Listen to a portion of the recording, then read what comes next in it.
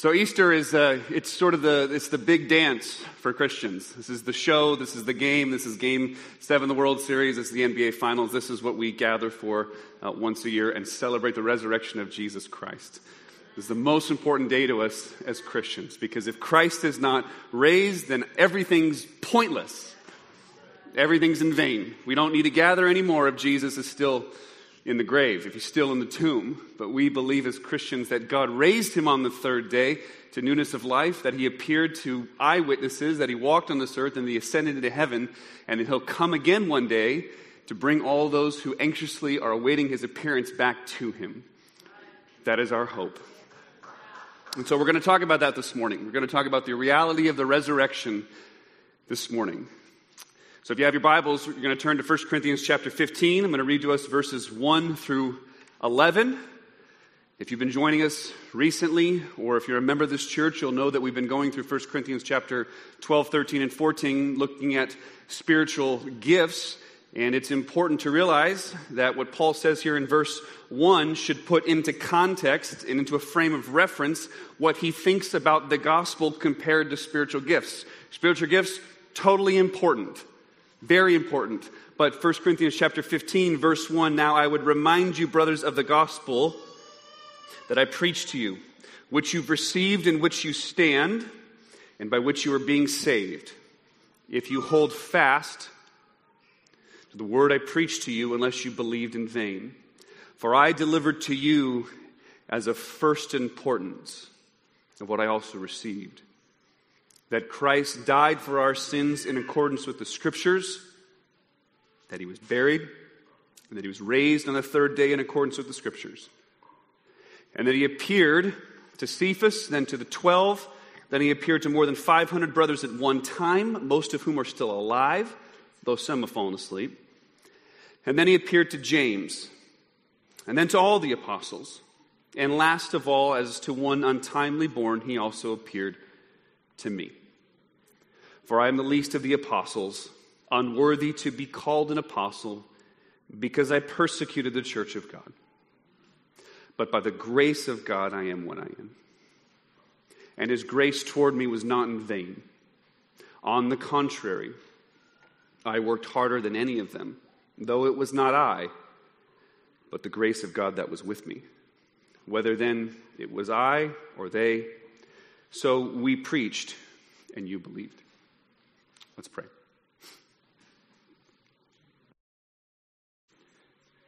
Father, we are grateful this morning, this Resurrection Sunday, for this text that reminds us what is of first importance, what is paramount, what is ultimate, what is supremely significant, and that is Jesus Christ and his gospel. That he lived, that he was crucified for our sake, and that he was resurrected on the third day.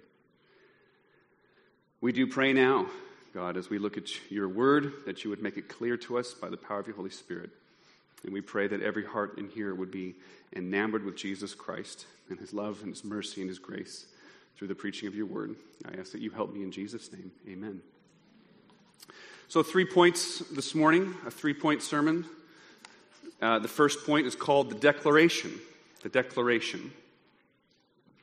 One of my favorite things to do over the weekend is we get the weekend edition of the Wall Street Journal, and just love to read all the sort of special interest piece, the off-duty section, the review section, the opinion section, and so on. And those sections are what you could call or consider to be soft news. They're opinion pieces, they're human interest pieces, as opposed to what you could call hard news. Hard news. Hard news is declaring something that's happened. It's reporting to you a fact that has happened. And if you look at your Bible here, if you look in verses 1 and 2, if you look also at verse 11, you'll see that Paul's using a word there in verse 1. He's saying that he preached the gospel to you, or to the Corinthians. And the word there for preach the gospel is, Paul has basically taken the word gospel and he's verbified it. He's just made it a verb. It's euangelizo. He's preaching the gospel. He's gospelizing them. He's bringing to them the gospel. And then at the end, in verse 11, the word preach there is a different Greek word, but it's the word to proclaim. It's the word to herald. It's the Greek word keruso. So what's the point? What Paul's doing here is he's not bringing you a human interest piece.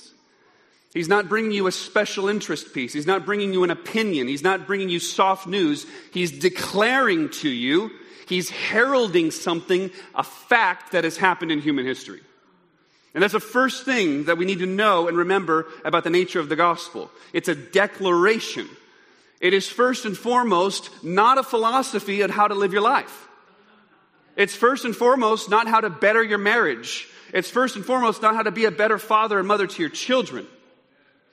The gospel, first and foremost, is a proclamation of what God has done in history through his son, Jesus Christ. He's telling you something.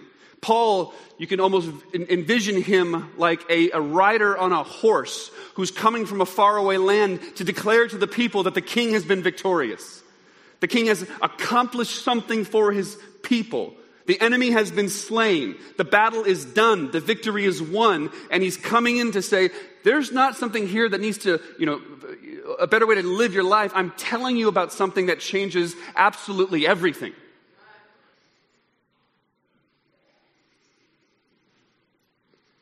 Historical facts affect the way that things go. Historical facts affect the way that history continues on from here. The weekend edition of the Wall Street Journal is fun and all, but hard news are things like the Mueller report has come out. It affects the way things are going to happen in the future. It's not just how you should vacation down in Baja this next weekend. It's not a way, first and foremost, to tell you how to deal with your problems, though it does ultimately speak to every aspect of human life. It is first and foremost a declaration about what God has done in human history.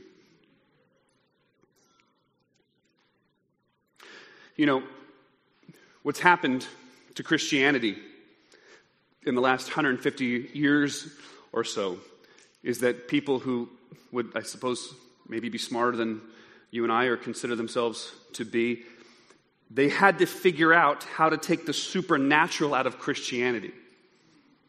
Once we come into a modern world, of course, and we understand science and we understand the way things actually are, if we want to continue and have a plausible, believable structure for belief, we have to take all the supernatural, they say, out of Christianity. So that means no miracles, no resurrection, no healings, and things of that nature. Because then we can still save a little face the social liberals around us. But Paul's telling us that if you take the supernatural, if you take the resurrection out of Christianity, you've taken everything out of Christianity. If Jesus Christ isn't raised from the dead, then you're still dead in your sins. There is no hope for your forgiveness. There is no hope for your future resurrection if Jesus Christ is still in the grave. So Christianity over the last 150 years has been liberalized. It's become a social religion to kind of keep in line with all the other religions. Love your neighbor as yourself. And those things are great. Those are the teachings of Jesus, of course. But without the resurrection, there's no power in it. I've considered this teaching before when you take the supernatural out of Christianity and just think for a moment as a thought experiment what that must have meant. If Jesus Christ really wasn't raised from the dead, what does that mean to a first century first believer? Christianity, of course, grew largely into social outcasts, slaves, those who weren't primarily of noble birth, as Paul will tell us. So what if you took out the reality of the resurrection and you just kind of taught the teaching of Christianity to a group that is absolutely poor, dejected, rejected in the bottom of society. What's the message? There's a silver lining in every cloud. After winter comes the spring. I mean, seriously, you think someone who's living at the bottom of the bottom, and you tell them there's a silver lining in every cloud, that after the winter comes the spring, they're going to say, I'm sold. I'm giving my life for this person. I'm going to forsake everything. I'm going to leave everything because there's a silver lining in every cloud. It just doesn't make any possible sense. It's just not plausible. The reality of the resurrection was first and foremost at the front of what the earliest Christians believe. And we are arrogant, and we have chronological snobbery if we now look back 2,000 years later and say, well, of course now we know that Jesus really wasn't resurrected. They didn't believe that. They knew it was part of it was at the core of what they believed, that Jesus Christ really was risen from the dead.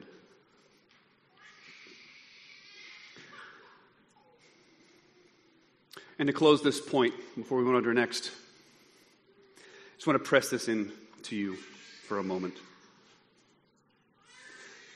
That today what we're celebrating, today what most of the world is celebrating, is this man, Jesus Christ, this man, Jesus of Nazareth, who I think, bar none, hands down, no one would argue with this statement that he's the most important person who ever lived. He's the most influential person who ever lived. The way we call it 2019 this year, based on this man's life. The most important, the most influential individual that ever lived. And every single person needs to come to terms with this fact, that he rose from the dead. You can't ignore it forever. You either have to choose to believe it and accept it or reject it. No longer can you say that Jesus was simply a good moral teacher. He taught good principles. The entire point of Jesus Christ, his entire ministry, the entire Christian religion is based on the resurrection of Jesus Christ. And you can't be in that third spot and be indifferent about it. It's not intellectually honest to be indifferent about the resurrection of Jesus Christ. In fact, every single person needs to come to terms with what Jesus Christ himself taught. You can't think he's just simply a good moral teacher. Listen to one of the things that Jesus says in Mark chapter 8. If anyone would come after me, let him deny himself and take up his cross and follow me. For whoever would save his life will lose it, but whoever loses his life for my sake in the gospel will find it. For what does it profit a man to gain the whole world and forfeit his life?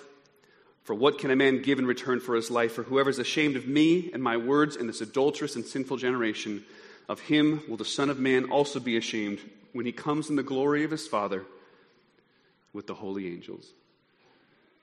Jesus is telling the world to deny themselves and to follow him. Good moral teachers don't tell everybody, stop looking to yourself and follow me. And if you don't follow me, I'm coming again one day with my Father and the holy angels. And if you don't bow your knee to me and follow me, then I will have nothing to do with you. He says in Luke 14:26, if anyone comes to me and does not hate his own father or mother and wife and children and brothers and sisters, yet even his own life, he cannot be my disciple. If someone said that today, if someone was standing on the street corner and saying, if your love for me doesn't even make it look like you hate your mom, your dad, your wife, your kids, even yourself, then you can't even be my disciple, we would think that person's a lunatic. We would think that person has lost their dang mind. Jesus Christ makes audacious and radical claims on the world. And if you don't know Jesus and you're not a Christian, you're here this morning, maybe this isn't the message you expected on Easter, but you showed up to a Christian church on Sunday morning on an Easter, so I guess you deserve it a little bit. But Jesus demands every single person to come to terms with who he is.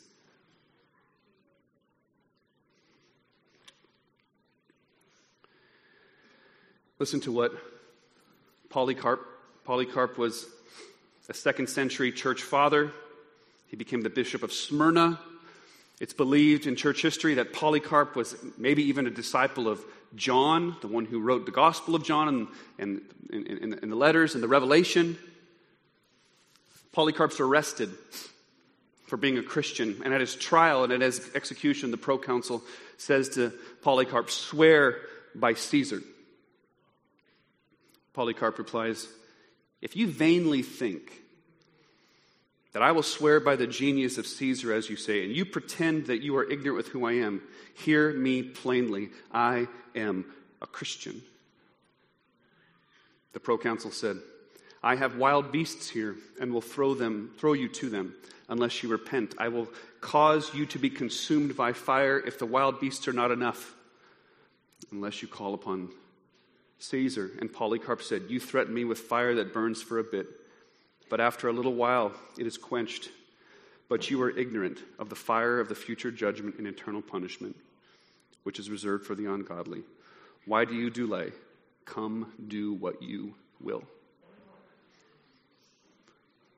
People aren't burned at the stake. People aren't thrown to wild beasts for a farce. They believed it. They believed Jesus Christ really did rise from the dead, which moves us to our second point. That was point one, the declaration. The declaration of the gospel is what God has done in history first and foremost. The second point is the witnesses. The witnesses. Paul will go on here and tell us, starting in verse 5, that he appeared to Cephas, and then he appeared to the 12, and then he appeared to more than 500 brothers at one time, most of whom are still alive, though some have fallen asleep. And then he appeared to James, and then he appeared to all the apostles, and then he appeared to me. Do you see what Paul's doing here? Is he's making a historical argument. He's saying, this isn't something that just started in the dark. This isn't something that happened behind closed doors. This happened in the open.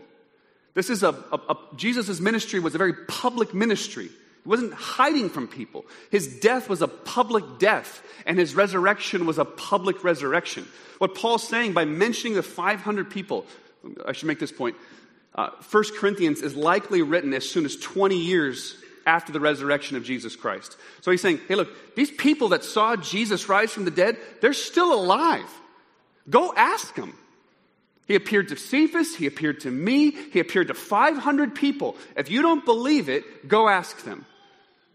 See, the difference about Christianity and other religions is every other religion in the world starts and happens in private and in the dark. Joseph Smith has a dream, and he says, God told me I'm his prophet. You just got to trust me. You just got to trust me that I had this special dream, and now you got to wear special underwear, and you're going to be good to go. Or God comes to even the prophet Muhammad and speaks to him in a private way. That's not how Christianity starts. Christianity starts with a public ministry, in a public crucifixion, rising in a public way, and the apostles and disciples themselves dying in a public way for this message that they heard because they really saw him raised from the dead. It's absolutely radically different from every other religion. Every other religion does not start and maintain and sustain in a public way. It's secret, private, backroom meetings. And that's not the nature of Christianity. The Son of God was publicly crucified and publicly raised from the dead. Even Luke will say about Paul. So the book of Acts is an account of how the church grew. And in Acts chapter 26, Paul will say in front of Festus, as he was saying these things in his defense, Festus said with a loud voice, Paul, you're out of your mind. Your great learning is driving you crazy. But Paul said, I'm not out of my mind, most excellent Festus. I'm speaking true and rational words. For the king knows the things I'm talking about, and him I speak boldly. For I am persuaded that none of these things has escaped from your notice, because you know that none of this has been done in a corner. King Agrippa, do you believe the prophets? I know you believe. And Agrippa said to Paul, in a short time, you're going to persuade me to be a Christian. Because Paul's pushing on him. He's like, you know this stuff didn't happen in private. You know this stuff didn't happen in secret. Why do you think I'm out of my mind? You see the whole Roman Empire turned upside down in the last 20 years. You know it. And he goes, you're trying to convert me, aren't you? And Paul says, whether short or long, I would to God that not only you, but also all who hear me might become such as I am. Except for these chains. He says, you're trying to convert me, aren't you, Paul? And Paul says, you're darn right I'm trying to convert you. Because you've seen with your own eyes what has happened. You've seen the world turned upside down in the last couple decades. Are you going to come to terms with it and reckon with it? Further, we'll get to these names mentioned here in a moment, but I'm going to do it by way of closing.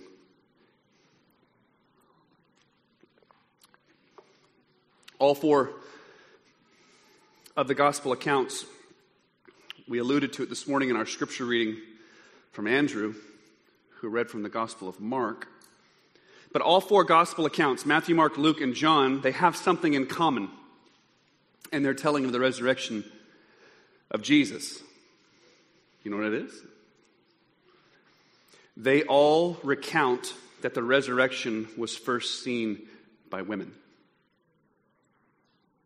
They all account that the resurrection was first seen by women. It's accepted in New Testament scholarship that the Gospels are written as historical documents. And so all the Gospels are following the pattern of historians. And the Gospels themselves, they intend to identify themselves based on eyewitness testimony. So they name certain characters, like we've said, as a way to indicate to the audience, to us as readers, that their sources are the people mentioned. So the text we read this morning from Mark names three ladies in just a few verses. Verse 1440 says, there were women looking on from a distance. There was Mary Magdalene, Mary the mother of James the younger, and Joseph, and Salome. And then what Andrew read, chapter 16, verse 1, and when the Sabbath had passed, Mary Magdalene, Mary the mother of James, and Salome bought spices so they might go and anoint him. And very early on the first day of the week, when the sun had risen, they went to the tomb. These three women, Mary Magdalene, Mary the mother of James, and Salome, are the first eyewitnesses. They saw the death, they saw the burial, and they saw the resurrection of Jesus. And Mark tells you their names. Why? A few reasons. Mark's the earliest of the gospel accounts, and as a historical document, the first readers, as we've already said, would have been able to corroborate the facts. So he's writing like a historian. But second, here's why it's massively significant. In Jewish law and in Roman law, the testimony of women was invalid. In Jewish and Roman law, the testimony of women was invalid. Their testimony would not have been accepted. In Jewish law, the Mishnah says that the testimony from certain kinds of people are inadmissible. It says this. It says these are the kind of witnesses that are ineligible for testimony. A dice player, a pigeon flyer, traffickers in seventh-year produce, and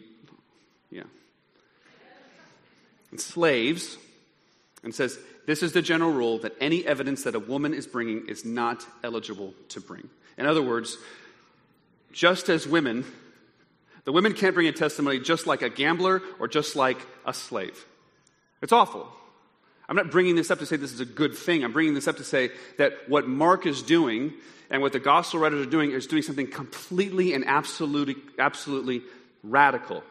So the point is this, that if Christianity, if the early gospel writers were trying to make a trumped up religion, if they were trying to push something forward that didn't actually happen, the very, very last thing that they should do is say that it was first witnessed by women. The only reason that the gospel writers would say this is because it's actually true. There's no other reason. If the gospel writers, if the earliest apostles and disciples were trying to start a fake religion, if they were trying to say that Jesus really did rise from the dead when he didn't, they would put forward as evidence and as witnesses people of high esteem. People that the rest of society and the rest of culture would say, this person is to be trusted. They would not have put someone forward who the rest of culture and society would say, this person isn't to be trusted. Their testimony isn't even valid in court before a proconsul. The only reason that they would do it, it's paradoxical in nature. The only reason that they would do it is if it's true. And I'll make it aside here.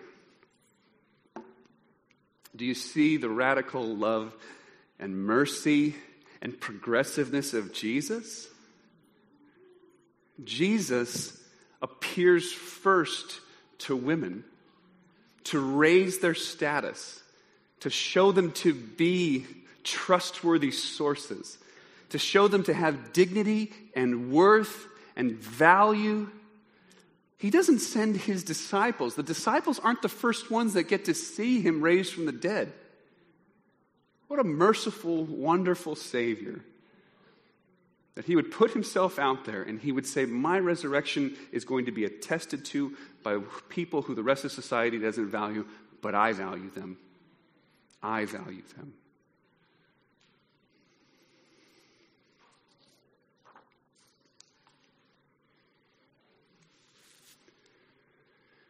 So it's a declaration. It's witnessed. And this is point 2.5 or point 3, which is the final point. The grace. The grace.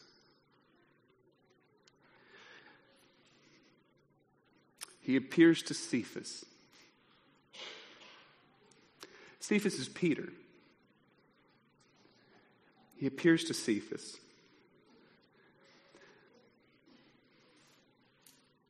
Before Jesus was crucified, on the night that he was betrayed, he looked at Peter, who'd been with him from the beginning, been his right-hand man from day one. And he said, truly I tell you, this very night, before the rooster crows twice, you will deny me 3 times. But Peter said emphatically, if I must die with you, I will not deny you. I'll die before I'll deny you. Later that night, they seized him and led him away, bringing him into the high priest's house, and Peter was following from a distance. And when they'd kindled a fire in the middle of the night in the courtyard and sat down, Peter sat down among them, and a servant girl, a little kid, seeing him as he sat in the light, looked closely and said, this is the man who was with him. But he denied it. Woman, I don't know him.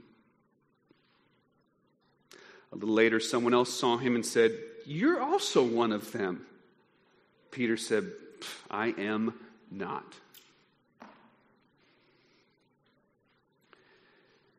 And after an interval, about an hour, still another said, certainly this man also was with him, for he too was a Galilean. But Peter said, I do not know what you are talking about.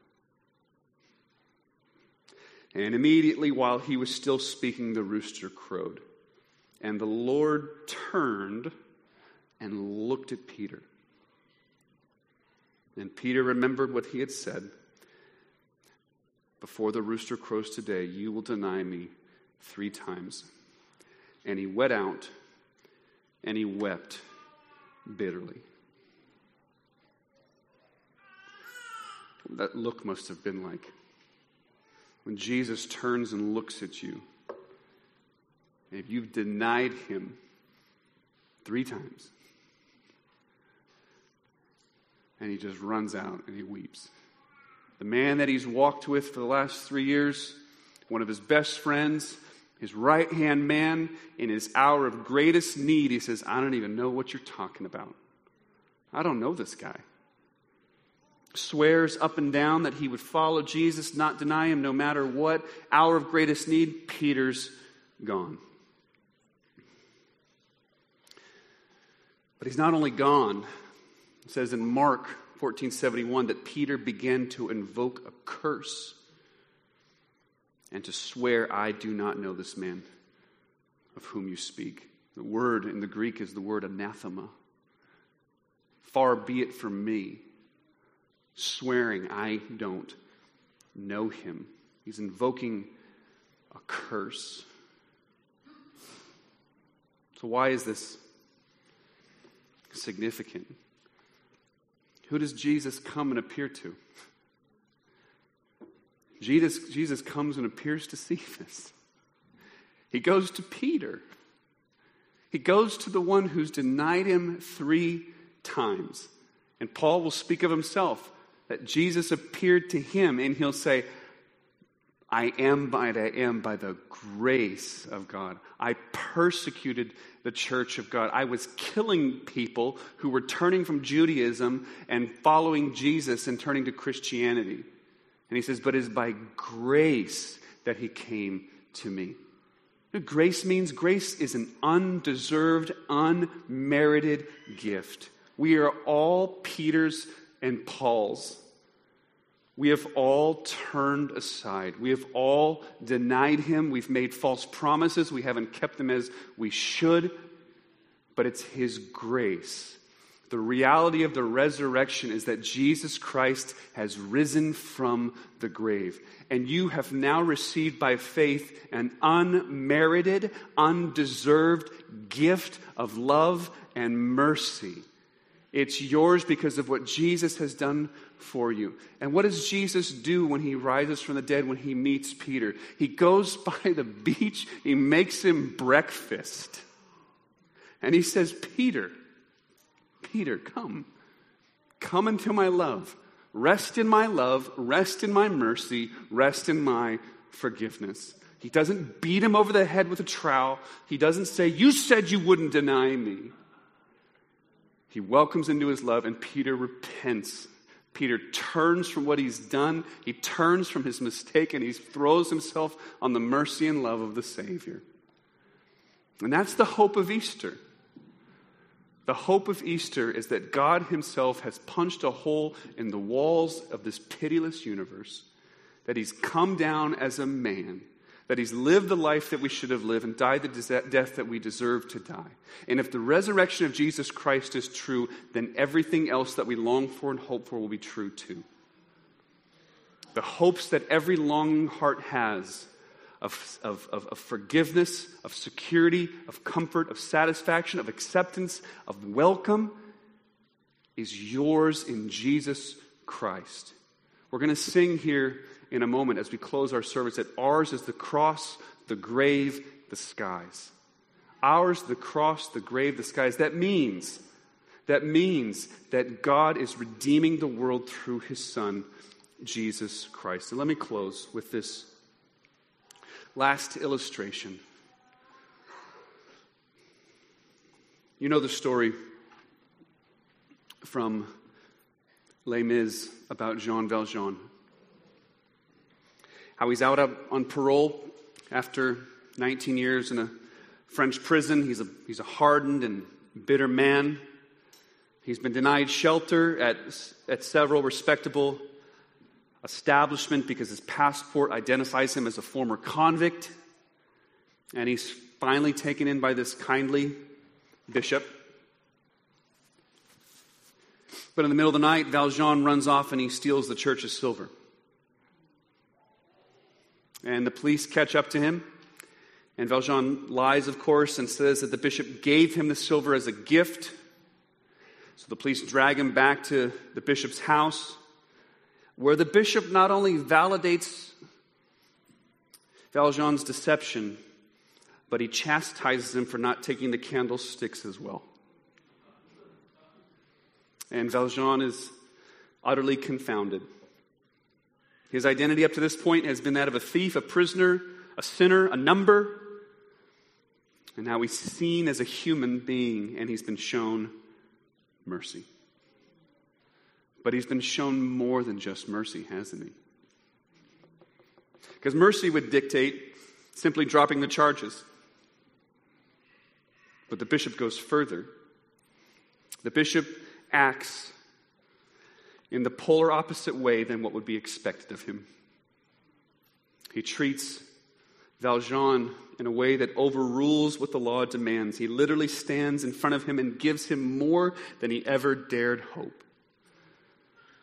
He takes a risk and he blesses this criminal whom has shown no ability to act in a non-shameful way. His love has everything to do with sacrifice and nothing to do with the merit of the one whom he's loved.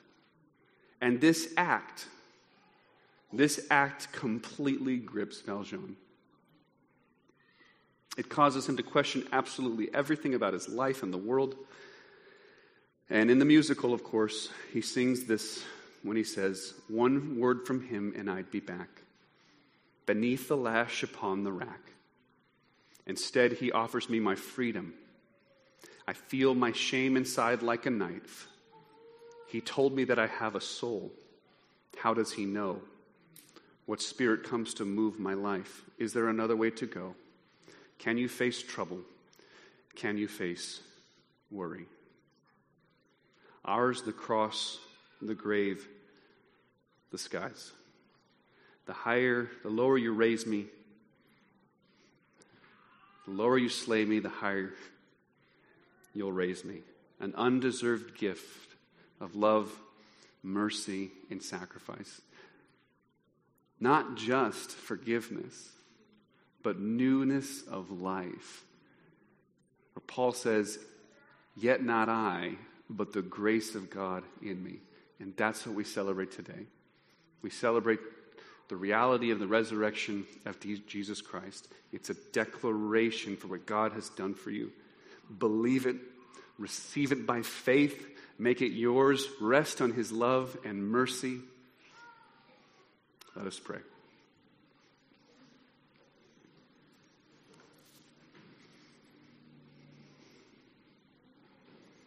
Father, we thank you for your love towards us in Jesus Christ. We thank you for radical, lavish love, mercy, and grace that is ours because of the gospel, the good news of Jesus Christ.